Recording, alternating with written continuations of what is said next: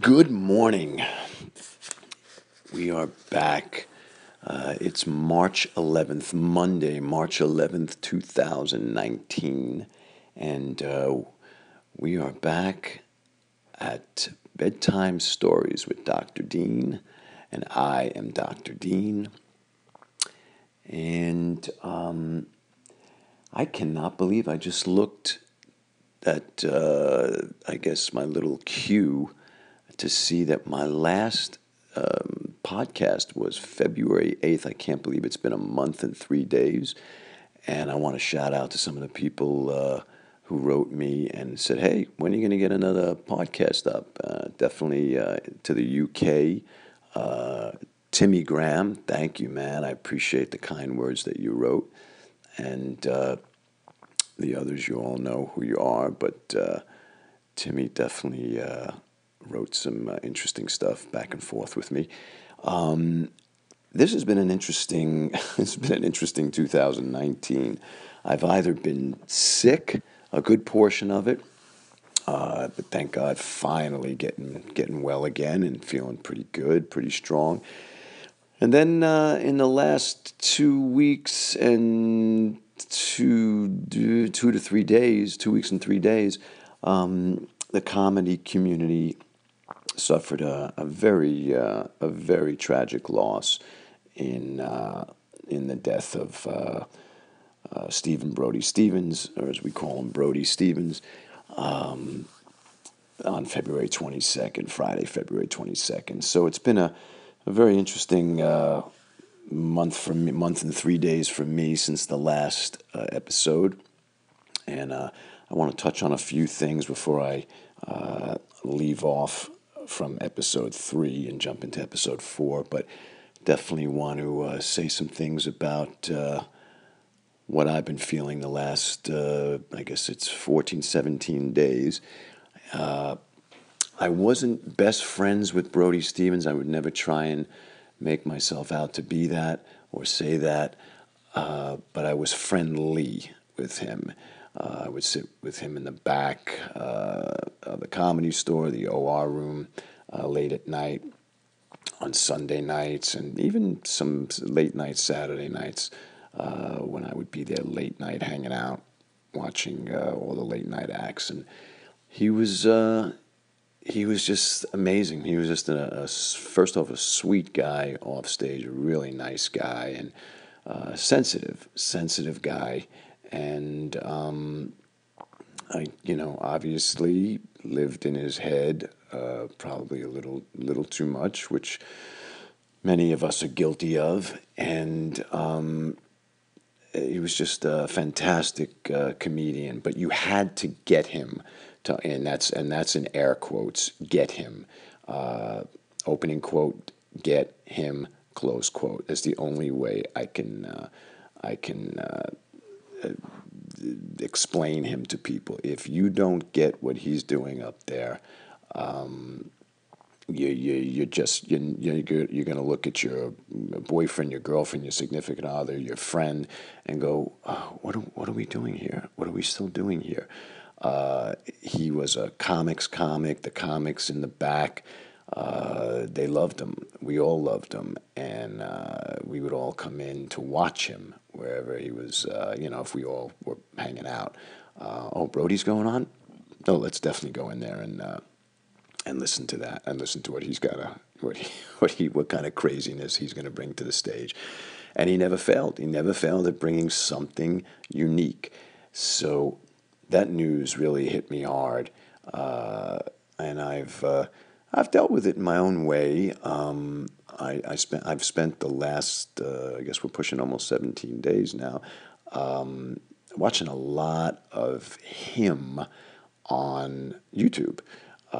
And if you don't know his work, I suggest you do some research and watch him. I've had a lot of patients in my office that in the last 17 days that I said, so and so, Brody died, and Brody Stevens died, and they were like, "Oh, I don't really know who you're talking about." So I turned a lot of people on to him in the last 17 days to to get an idea of what he was all about.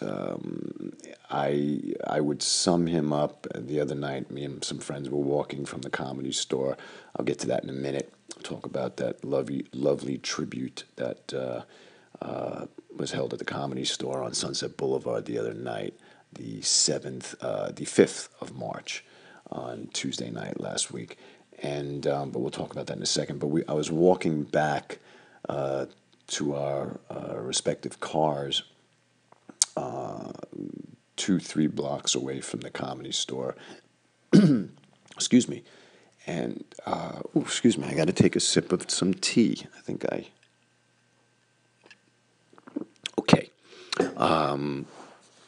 And we were walking about with about 5 people, 4 or 5 people, and I said, I think the best way to sum up Brody Stevens was overly cocky, massively insecure. And it was really weird, the reaction from the other 4 people I was walking with. They were like, oh man, I don't know if I ever heard it said quite like that. That's I think, the best approximation of who he was. So it's a terrible story, how it ends, obviously. He suffered with mental illness. I hate to use that word, mental illness. He suffered with depression. Look, folks, life is tough. Life is tough. I have suffered with mental illness/depression since I'm about 15. I would say about 15. And I've dealt with it, oh my God, numerous ways. I've had suicide thoughts here and there. I don't think there's been a year since I'm 15 years of age that I haven't contemplated suicide.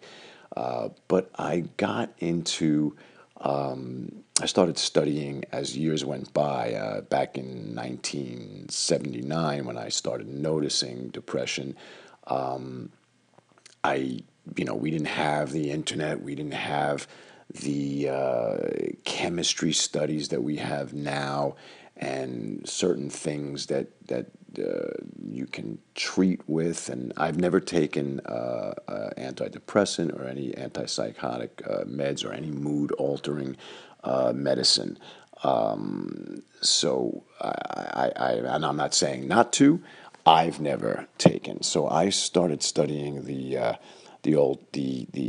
chemistry, more of the brain, and that stuff has really helped me out immensely over the years. Plus, massive amount of long distance running, and I thank Bruce Springsteen and Neil Young and the Who and the Rolling Stones, and I keep going. I wish I could think the Kinks and the Allman Brothers and David Bowie, and all the classic rock, Pink Floyd, of course, for taking those 5 and 10 and 15-mile jogs with me on a Sony Walkman back in 1979, when I started getting heavily into running and exercise and everything. But at the same time, still getting, smoking pot and doing all that other stuff. We'll converge all this in a second, and I do want to bring this back to Brody Stevens. I don't want to make this about me.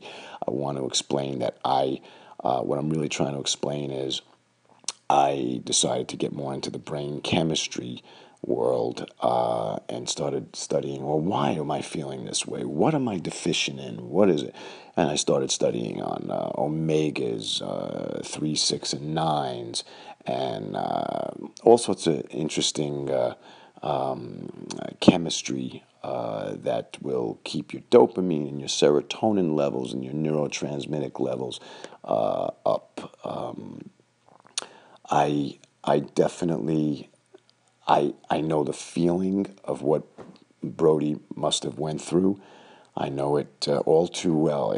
I've always told people that when you're in massive depression, massive depression, and people talk to you, it sounds like this. And this is not an altered thing. This is the voice of what it sounds like when people are talking to you when you are going through a massive amount of depression. It sounds, don't worry. Dean, you're gonna be okay. And that's what it sounded like to me when people would try and tell me things as a young boy. Maybe it was my mother. I would confide certain things in my mother, to my mother, that I'm, having a rough time. And so I went through all this stuff, and I still battle with it. I know how to keep it in check now. I still battle with it. I'm 55 years of age, still battle with it. I have no problem talking about it. I have, through chemistry, been able to deal with it. I have to watch certain foods. I have to watch certain foods that tend to be a little excitatory for me. Obviously, I stay away from things like MSG, and I can't necessarily go into Jack in the Box and eat an amazing taco that I would love to eat, because I know it's got MSG in there, and I'll probably have some sort of reaction. But I definitely know what he went through, and obviously I don't know what he went through in his mind, even though I've spoken to him a few times at Runyon Canyon, and we would talk about, why we're here. We're here to clear our heads. For those of you out there, Runyon Canyon is an amazing state park where everybody goes hiking. A lot of celebrities. It's really amazing stuff. If you watched Hiking with Kevin Nealon, he shoots a lot of his episodes there. It's just a great place to hike, and I would see Brody there quite often years ago, a few years back, not as much lately, but and we would shoot the breeze for a little bit. Excuse me once again. So I understood some of the stuff that he was going through, and look, you'll never know what's going on in someone's mind unless they come clean with you about, the particulars. People can say, well, I've been depressed, but you're not really getting what's actually going on in your mind. So it's like when someone says, I'm sick. Well, what do you mean you're sick? Stomach virus, head cold, this thing, bronchitis. You know what I mean? It's too, when people say depressed, it's too broad, because you got to really know what's going on. Are these people suffering paranoid, delusions? There's a lot of stuff to mental illness, and I think Brody was just a guy that like a lot of us comedians are just wounded. We were either bullied in childhood. In childhood, I didn't really get bullied. I believe he was a little bit, but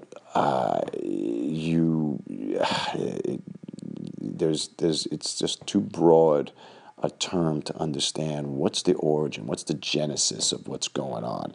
And I've watched quite a few clips of Brody on Periscope and in nightclubs, in comedy clubs, and he'll be doing a great job, and then he'll come off stage and talk to the Periscope viewing audience, and he'll be like, nah, that wasn't good. That wasn't a good set. I need to write some more jokes, blah, blah, blah. And I'm sitting there going, wow, this guy just beats himself up. Rather than absorbing the set and looking at it and maybe going, yeah, that was pretty good, he went right to the negative, right to being. So here's a guy who's always pushing positive and positivity, positive, but yet it would beat the shit out of himself off stage. And I'm the same way. Most comics are, unless you crushed it. We all get off stage going, 6.5. Every comic comes off 6.5, maybe a 7. That's what we all do. That's what I do. I had a set a couple of weeks ago that I thought was a 4. But the manager of the club said, no, more like a 6. I was like, you fuck. But we all have that.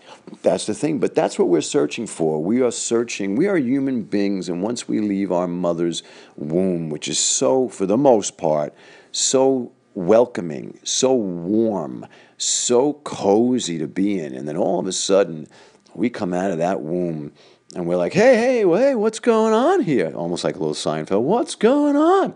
I was just in that cavern for 8, 9 months. Who's counting? And then we get released from that, and then there's a cutting of a cord, and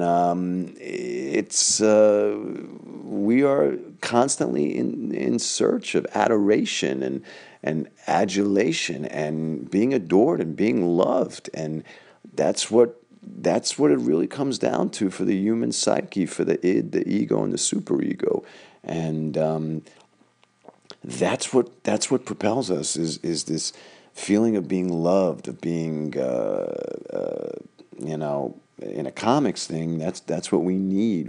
We are lacking something that we didn't get. There's a void in our childhood. Good comedians. If you don't have, even Bruce Springsteen has said this, if you don't have something bothering you, there's no way that you can be a singer-songwriter or, he didn't say comic, but he recognizes it. And, Bruce is very open about his depression. If you read the book Born to Run, you'll hear a lot about his massive, massive depression. And I don't know if I've discussed it too much in my 3.5 episodes, but I'm a huge Bruce Springsteen fan, and have been so for many, many years, and know a little bit about his strife and his stuff that he goes through. And but getting back towards the Brody thing, I am definitely able to relate to what that could be like. I'm very curious as to what the last few hours were like for him. I had a discussion with a comedian, mostly through texting, a comic that most of you might know, Earl Skakel, and we both agreed on that. We were both fascinated by what the last few hours might have been like in Brody's apartment. And it's got to be absolute terror, absolute forehead sweating, body sweating terror as to the clarity or non-clarity or irrational behavior to commit suicide and do it the way he did it. So do I understand the internal mechanisms and how you can get to that level? Absolutely.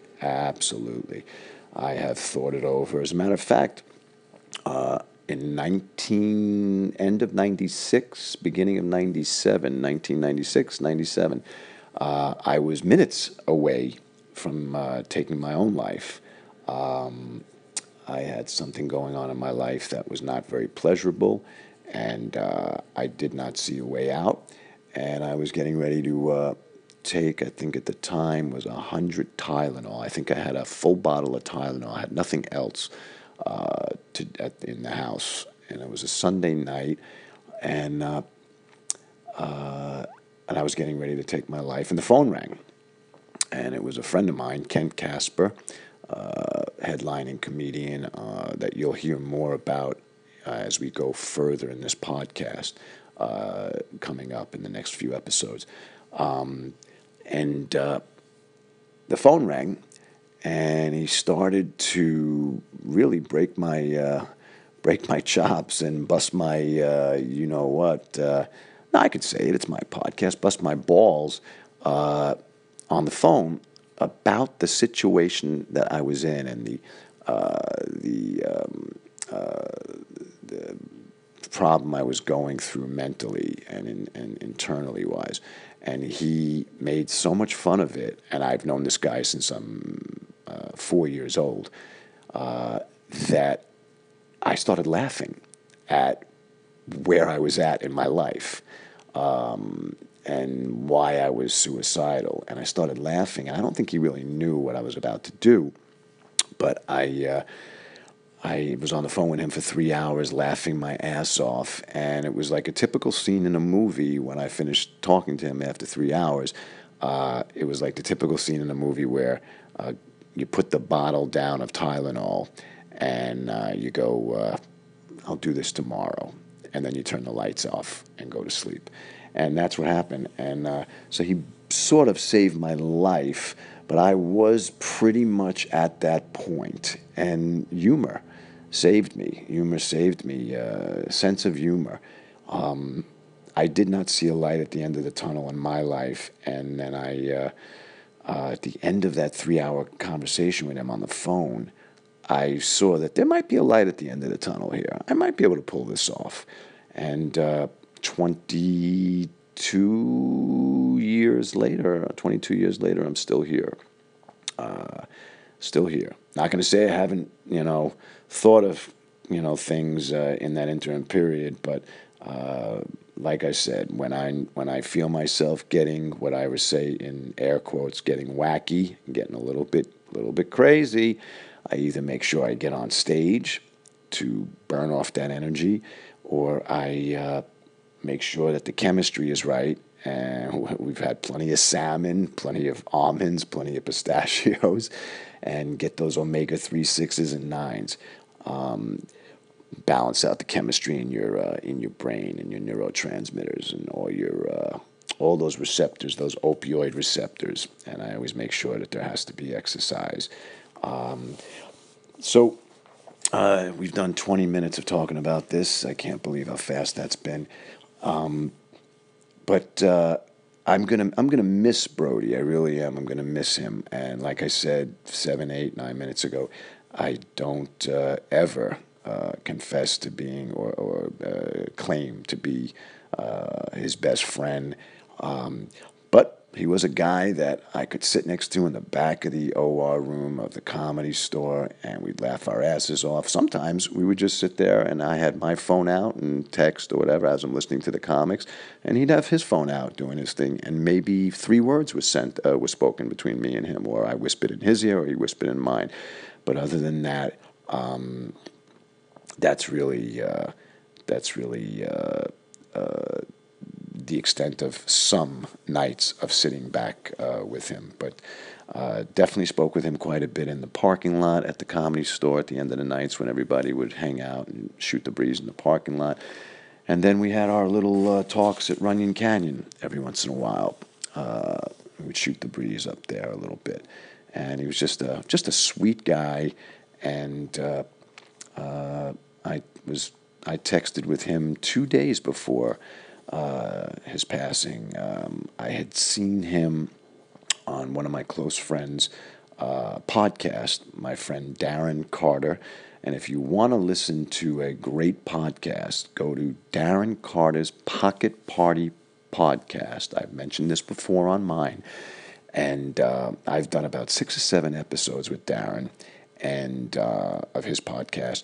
And he, ironically, did a podcast with Brody Stevens the Monday before Brody took his life. And so he did the podcast on Monday night, and Friday morning is when people knew that Brody had passed. So he's one of the few people, I guess there's not too many, the last few people that got a chance to interview Brody the week of. And I don't know. I sometimes feel like if I was at that podcast that night at Brody's apartment, I might have seen signs that maybe, just from suffering with depression, plus being a doctor, even though I'm a chiropractor, folks, I have a shitload of knowledge about neurochemistry and transmitter chemistry in the brain, and I don't know, maybe I would have seen something and said, hey, Brody, why don't we go to the hospital and get some blood work done on your neurotransmitter levels in your brain. So whatever, that wasn't meant to be. That wasn't meant to be, but I do think about it. And his was, they had a great podcast. I highly recommend. I'll say it again, Darren Carter's Pocket Party podcast. Get that on iTunes, Spotify, all the companies. And listen to the one with Brody Stevens. It's really amazing. Also, if you want to listen to something that's hilarious, Joe Rogan Experience. I think it's episode 464 or something, but it's I think that's what it is. But it's Brody Stevens. It's like 2 hours and 40 minutes, and it's hilarious. It's absolutely hilarious. Some of the stuff he'll have you on the floor. But we're gonna miss Brody. And tomorrow night, the 11th, March 11th, at the Comedy Store. I do hope I can get in. It's going to be a tough ticket to get into, but this will be the official, like, heavy-duty memorial, and I think sort of bordering on the star-studded memorial of people that Brody was connected to. And it's going to be a very interesting night. So a lot of this, in this 2-week period, a lot of what's been going on in my mind, trying to think, wow, I want to do a podcast. I want to do a slight tribute to Brody, and just to, and a tribute to all the comics who go through this, who we're we're fighting such a crazy uphill battle all the time, trying to get on stage, trying to push these demons out of our system on the stage, and it's amazing what the human mind goes through, and the human condition, and it's a really an interesting existence, that artist, and I don't know. I don't know. It's just that artists that have to go through the suffering sometimes. Sometimes I wish I was just an office worker that just goes through life and just wants to have the IRA account, and get my Timex watch when I do after I finish my 30 years at a firm, and get the white picket fence or whatever, and sort of live the life of, I assume, happiness. I don't know. Sometimes I talk to friends of mine that are in that world, and they're just as miserable as any artist or comedian. But like I said, I definitely, I understand some of the dynamics of what he must have been tormenting himself in his head, and a lot of comics, and people on Facebook and Twitter and Instagram, they say things. You got to reach out. You got to reach out to people. But I'll say it myself. You really have to reach out and let people know. Hey, can I talk to you about something? Or get professional help. I've done the therapy thing. I have different thoughts on therapy. I think that, a lot of what I would get usually was at the red light after therapy. I didn't necessarily feel like I got it in the session, but when I was in the car ride driving home at a red light and thinking about the session, that's when things started hitting me. But I've definitely done a lot of homework into keeping myself away from my demons. I definitely know when they're coming on, and I do everything in my power to not let them take over. And I would say the one comedian that I really envy, and that's not for his wealth, it's for his demeanor, and for the fact that I don't think this man has ever experienced any kind of depression or anything. I don't think he's had a headache. Is Jerry Seinfeld. I always, whenever I feel myself, I'll confess something to you folks. Whenever I feel myself knowing that I'm going to be battling my demons a little bit, I literally will, if I'm in the house by myself, I'll go, no, not going to do it. Not going to do it. I don't need to. I'm Jerry Seinfeld-like, and that's it. I steer this boat. That's right, I steer this boat. And I actually find myself doing that. And you want to know something? Actually gets rid of the demons. So he's on to something that I don't know. He's got some sort of pill that he takes. Whatever it is, he's got it the right way. But let's start episode 4 a little bit. And we left off talking about And like I said, I just before we start, I just want to say, Brody, rest in peace, all that stuff, and uh, never forget you, man. I'll never forget you. You put so many smiles on me, and belly laughs on me, and as a comic, it's not always easy to laugh at other comedians. Maybe there's a jealousy factor. Maybe there's an envy factor. But I let I let a lot of that stuff go in the last 7 to 10 years, from 45 to 55. I let a lot of that crap go, and I'm able to laugh at the Sebastian Maniscalcos because they crack my ass up, and the Brody Stevens. I'm not sitting here going, Sebastian Maniscalco made $20 million last year. That's great, good for him. He earned it. He earned it. He was able to make 18,000 people laugh hysterically at a clip. So each time he fills up an arena. So good for him. That's great. Brody Stevens had me laughing. So I don't. Maybe it's because I'm doing well myself financially, so in my practice and everything, so that I don't have that financial envy. So that might be it. That might be it from a. Now that I think about it from a psychological standpoint, that's probably it. Just a little bit more comfortable these days in my own skin, and probably a little bit less stress, and so yeah, that might be it. But either way, those guys make me laugh. There's plenty of other comedians that make me laugh, that's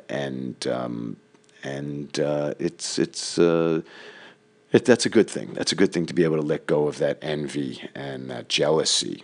And but like I said, I just want to wish him a safe passage, and just make all those people laugh wherever you're going next. Wherever you're going next, hang out with Rickles, hang out with Sinatra. I have a feeling Sinatra would love Brody Stevens. I just have a strange feeling, and just make everybody laugh up there, and hopefully we all get a chance to see each other down the road. Not too soon, but down the road. Okay, so I spent the last 2 weeks looking over a one-man show that I wrote many years ago called "Okay, Mom, I Became a Doctor. Now Can I Please Go Back to Show Business?" And this is by Dean Larratt. Maybe you might have heard of him, at least for the last 32 minutes and 33 seconds. But I realized there's certain portions that I've told you in the first 3 episodes, even though the first one doesn't really count. Excuse me, I got to take another sip of tea.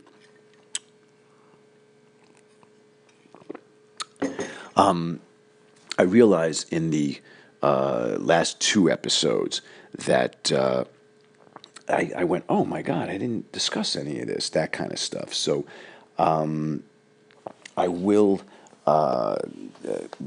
take some paraphrasing from some passages and to bring you up to date. But what we basically left off in episode 3 was I was talking about my friend Mark and getting into pot smoking, and that took you guys to the January of pretty much 1980. I want to go back a little bit. I want to go back to 1975 kind of thing, 76, mostly 75.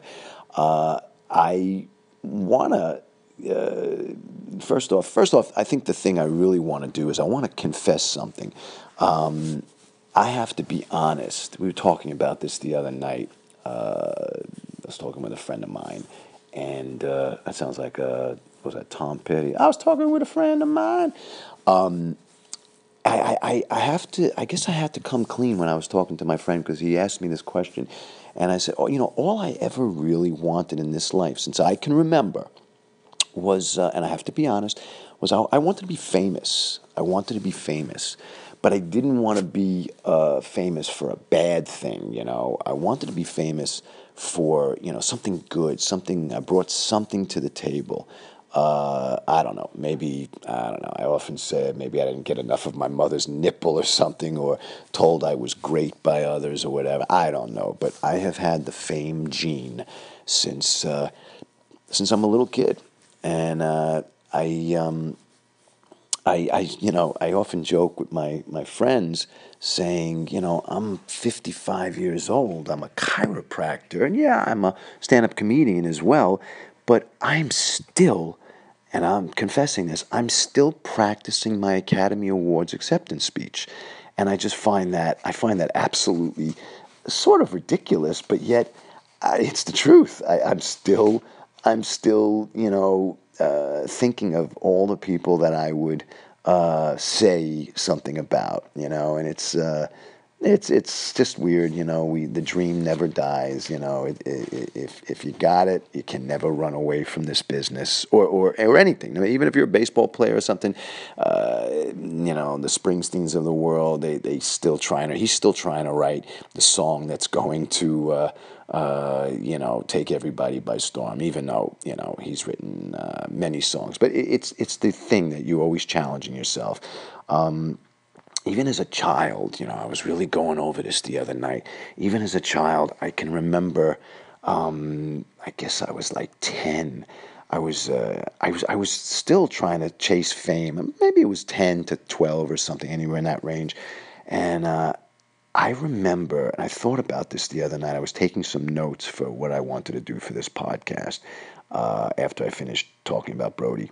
I wanted to break. I was very big on the Guinness Book of World Records when I was a kid, and there were two records that I thought at around 10 to 12 that I had a shot at breaking, and one record, and I don't know if the record has changed, but back then, when I wrote the show, the one-man show, was I wanted to eat, drink, and sleep 24/7. You had to do this 24/7 in roller skates for 9 weeks. And I didn't think that was too ridiculous, 9 weeks of doing everything under the sun in roller skates. So you could not take the roller skates off.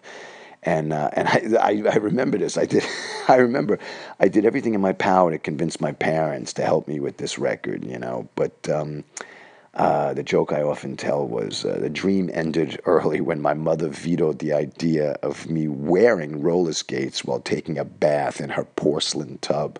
So I actually remember that was her excuse. She goes, "Well, how are you gonna, shower?" And I'll take a bath. And again, I can't shower and in roller skates. You'll get killed, And I'll take a bath, not in my porcelain tub. So that was one, and this is all true. This is all true stuff, and I started jotting down notes about this. This was all true. And like I said, folks, we're going to get back towards. I'm going to take you back to 1980 pretty soon, and further than that. But I remember leaving off the last podcast going, wait a second, man. There's a lot of stuff from 75 on that really needs to be addressed. And other one, if I remember correctly, that I jotted down in bullet points here was I wanted to, and this I definitely remember, and I'm still obsessed with this whenever I see people do it on America's Got Talent or any of these other TV shows. I'm still obsessed with this one. Now, I know this record is much higher now than it was when I wrote the show, but when I attempted to do this as a 10-year-old or 12-year-old.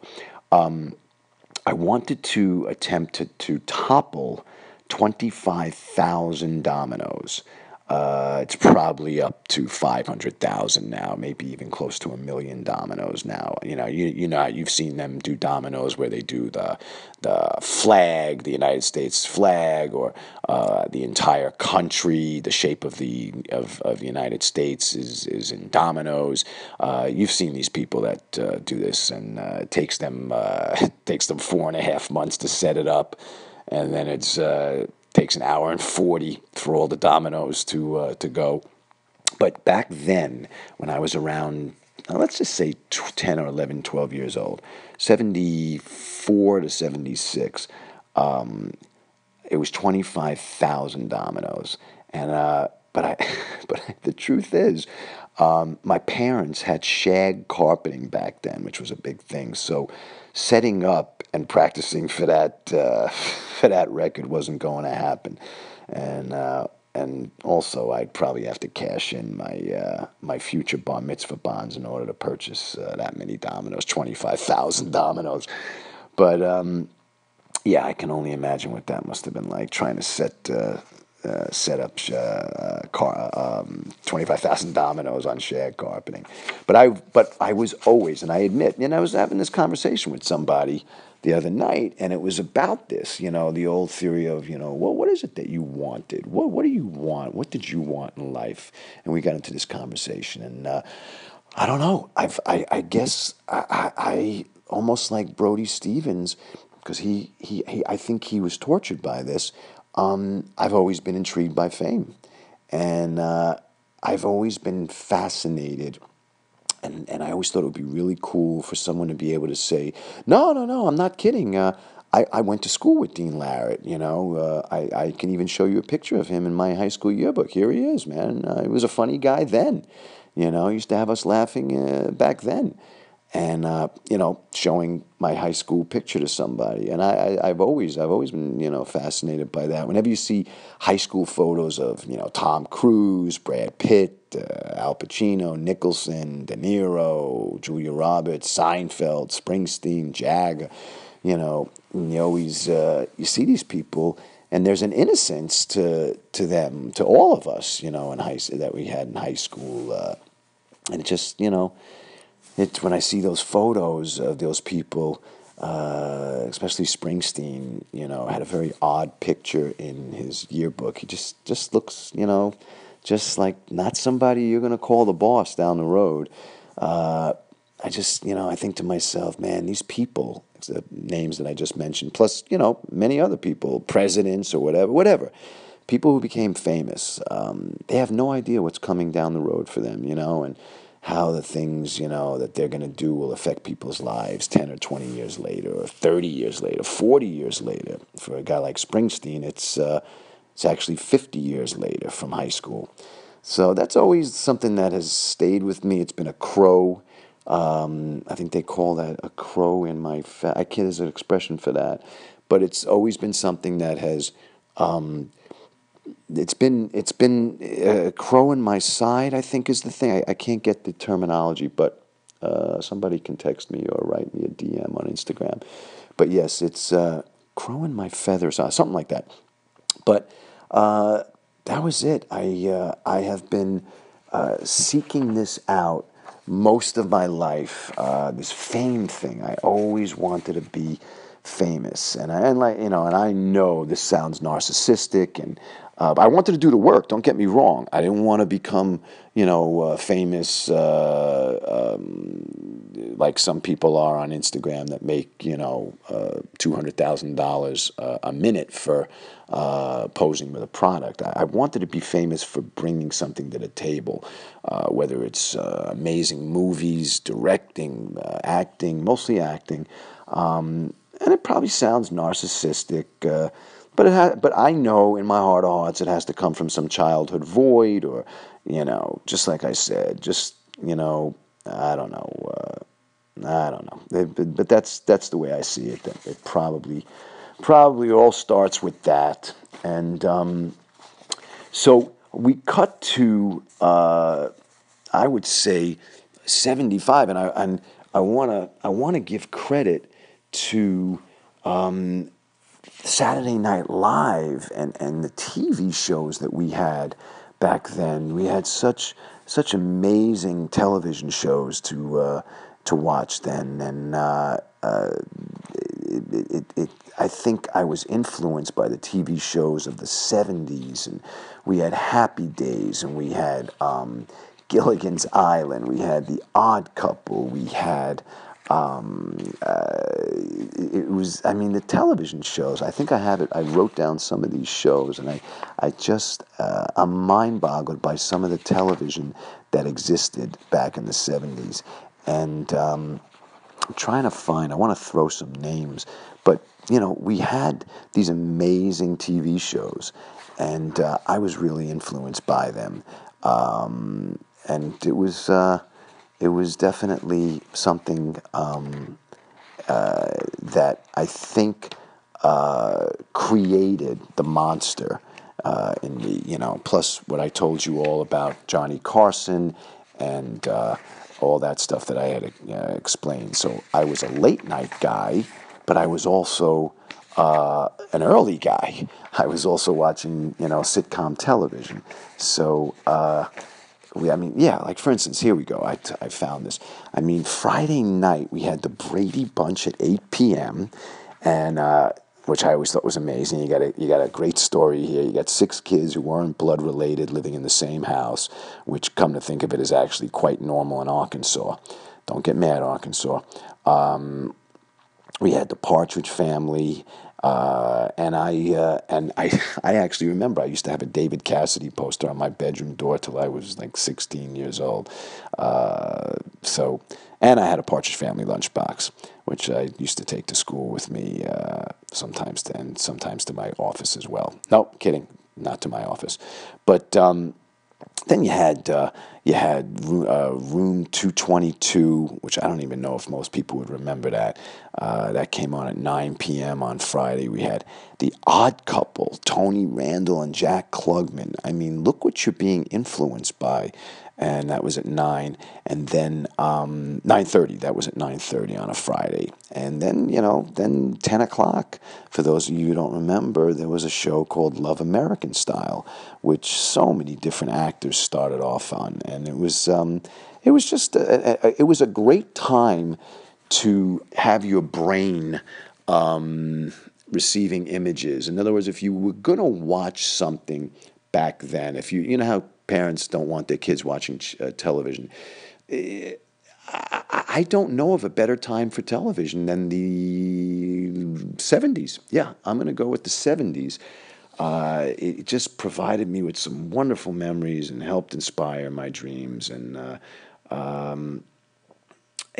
But I will say one thing. We'll get into Saturday Night Live and all that other stuff. I was heavily influenced. I would say my life really, and desire for fame really went off the charts in probably 1976. I think it would be November of 76.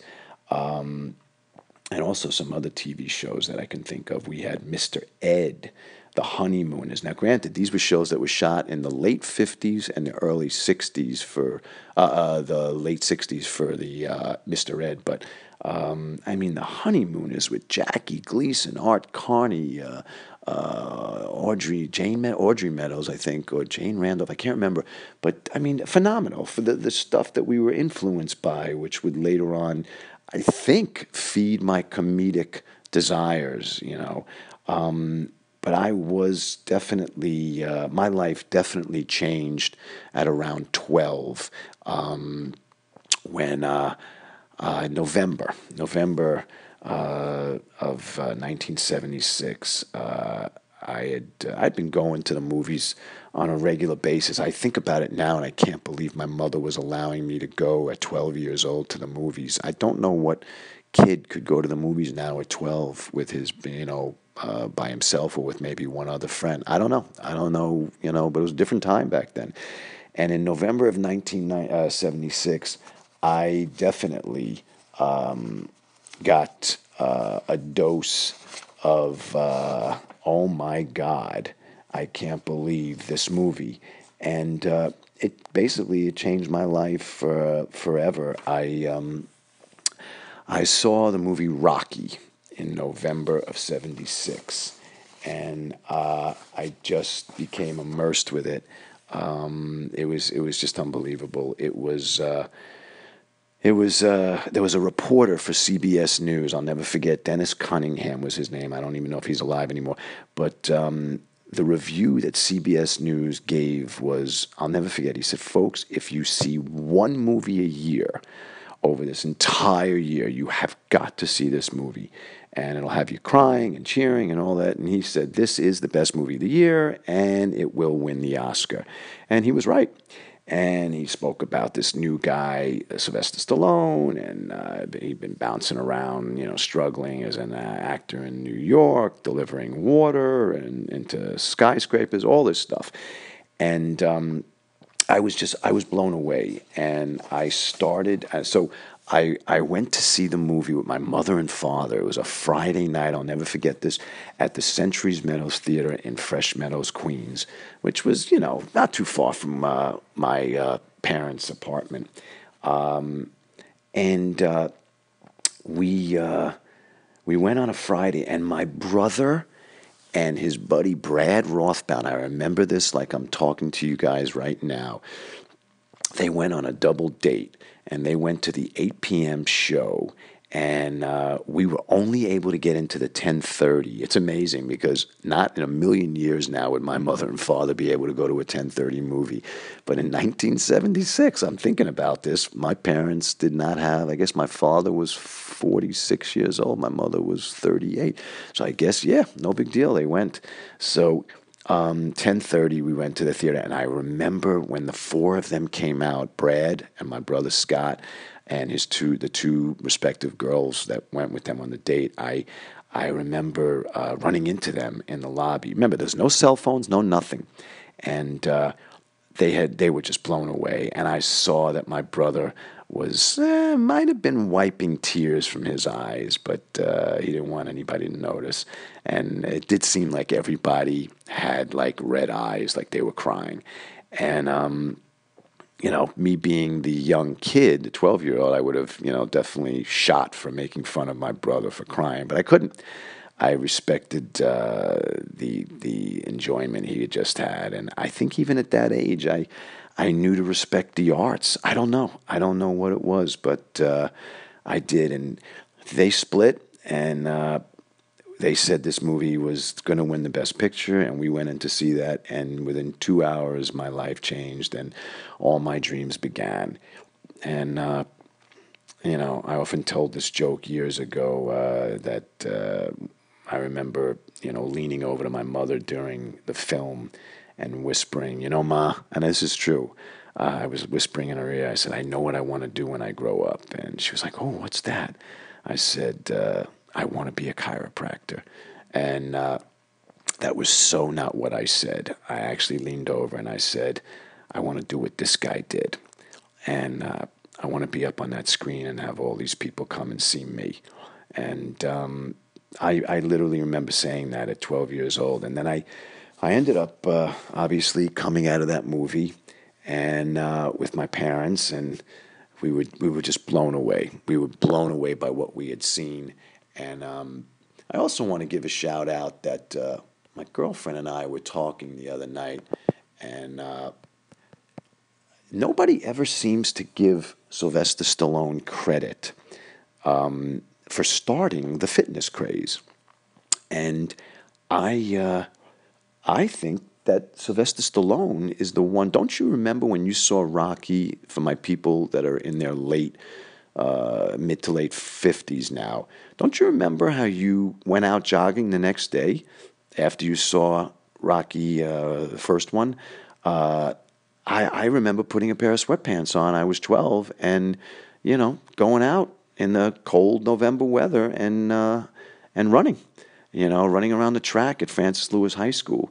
I don't think anybody ever gives him the credit. I think people attribute the fitness craze to Arnold Schwarzenegger, Pumping Iron movie, and I don't think Pumping Iron was, it might have been a little bit before Rocky, but I don't think, and they give it to Jack LaLanne for the Jack LaLanne show, but I don't think people give Sylvester Stallone credit for really turning the country on into wake up in the morning, get your ass out of bed, and get those endorphins going, man, and get that body, trained.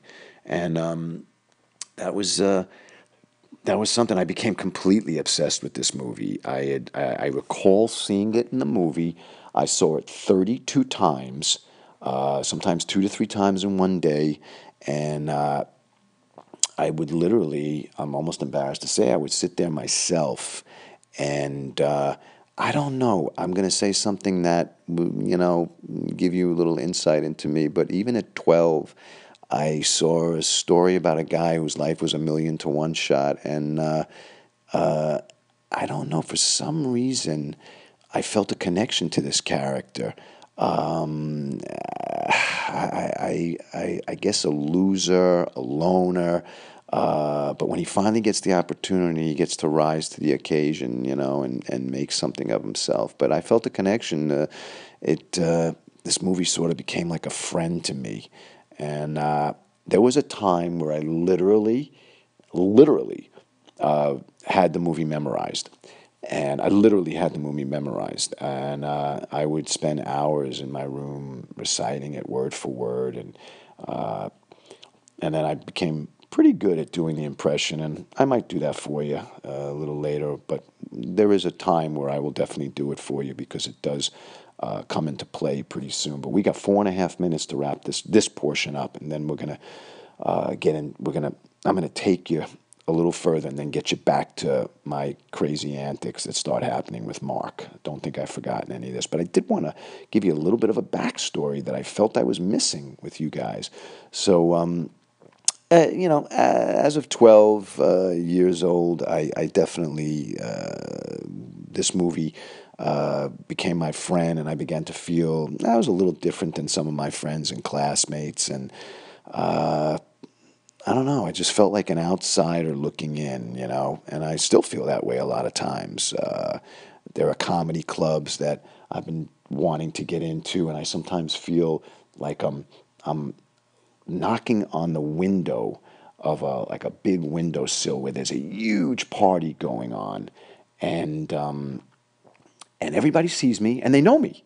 Oh, that's Dr. Dean, but they won't let me into the party, and that's something I've always felt, and I've always felt like an outsider looking in, and a loner like a loner who happens to have a lot of friends and acquaintances, and that would, I don't know. I guess I had to learn how to entertain people to keep them around. I guess that's what it was, but.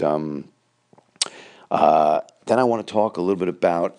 I became, obsessed like many other people. I became obsessed with Saturday Night Live, and man, I mean, you want to talk about something that's going to get the creative juices flowing. I don't know anything that could have touched this for an 11-year-old boy, and I mean, this was a total groundbreaker. Think about this, 1975.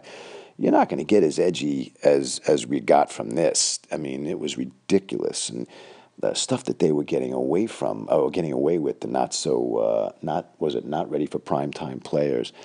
It was just amazing, and it was great. It was really great to have that in my life as a young boy, a great influence, and. The cast was Stone doing it, and then later on, years later, in 79, 1980-ish, I would be that guy, being stoned and watching it with my friends. But we have 2 minutes to go. I just want to wrap this up a little bit, and we got a lot more to talk about. We'll get back. We're going to slowly get back to the getting stoned years and all this stuff. And then I'm going to take you, to the 80s, where a little bit of hanging out with Mark and all that. And then we'll get to the college years and all that stuff. But I hope I gave you a little bit of an insight as to me and what's irking me, and why I need to do stand up, why I need to be funny, why I just can't be a chiropractor. I have plenty of people that say to me, Dean, you're making a good living. Why do you care about doing stand up? And to me, those people are people that really shouldn't be doing stand up because they don't get it. They don't get it. I have friends of mine that are like, ugh, I wish I could stop doing stand up. And I'm like, are you out of your mind? I watched an episode tonight. We have 1 minute left. I watched an episode tonight of Crashing, Judd Apatow's show. And John Mulaney goes to Pete Holmes. He goes, ugh, I got to do this show right now. I hate doing stand-up. I'm thinking to myself, what are you, crazy? Even though I'm sure John must love it. But maybe, who knows? Maybe he doesn't. I have to do this. I want to do this. If I had a big movie career, I'd be doing stand-up, all over the place in theaters, So that's my thing. I need this. I need to be entertaining. I need to feel something I wrote at a red light is going to be funny. Folks, get ready for episode 5 pretty soon. I'm going to bring them to you a lot sooner. And say a nice word. DM me on Instagram, Dr. Dean125, DRDEAN125. Thanks. See you soon.